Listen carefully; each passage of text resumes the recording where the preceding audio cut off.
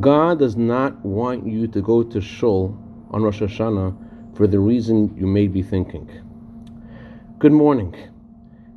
Every year Rosh Hashana is at harvest time. Now, harvest time is the time when a farmer thinks the least about God. He thinks about God more when he has to plant the seeds and trust in God that he'll have a good harvest. But when all of his fruit has been harvested and the fruit is in the basket, the farmer isn't thinking about praying and needing and his merits and God and introspection. He's okay. And that's exactly why Rosh Hashanah is at harvest time.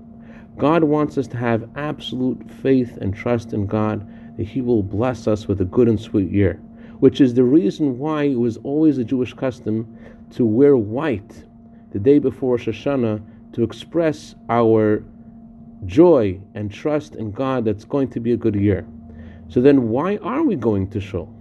Rosh Hashanah is about la'avracha b'brit, to make a covenant with God with love, to dedicate ourselves, incarnate God as our King, because He has already blessed us with the good, and we're just coming to the synagogue on Rosh Hashanah to dedicate ourselves and accept Him as our King with love and joy.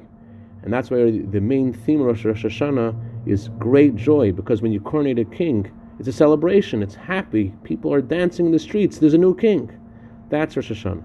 I'd like to dedicate our minute of Torah today to David Godes and Simi Raichik in honor of their wedding today. May Bibusha Tev Mutzlachas Binyan Adeyad. Also like to dedicate this to David Labelle in honor of his recent birthday. May you have a year of bracha v'atzlacha begashmis v'ruchnius. Have a wonderful, joyous day.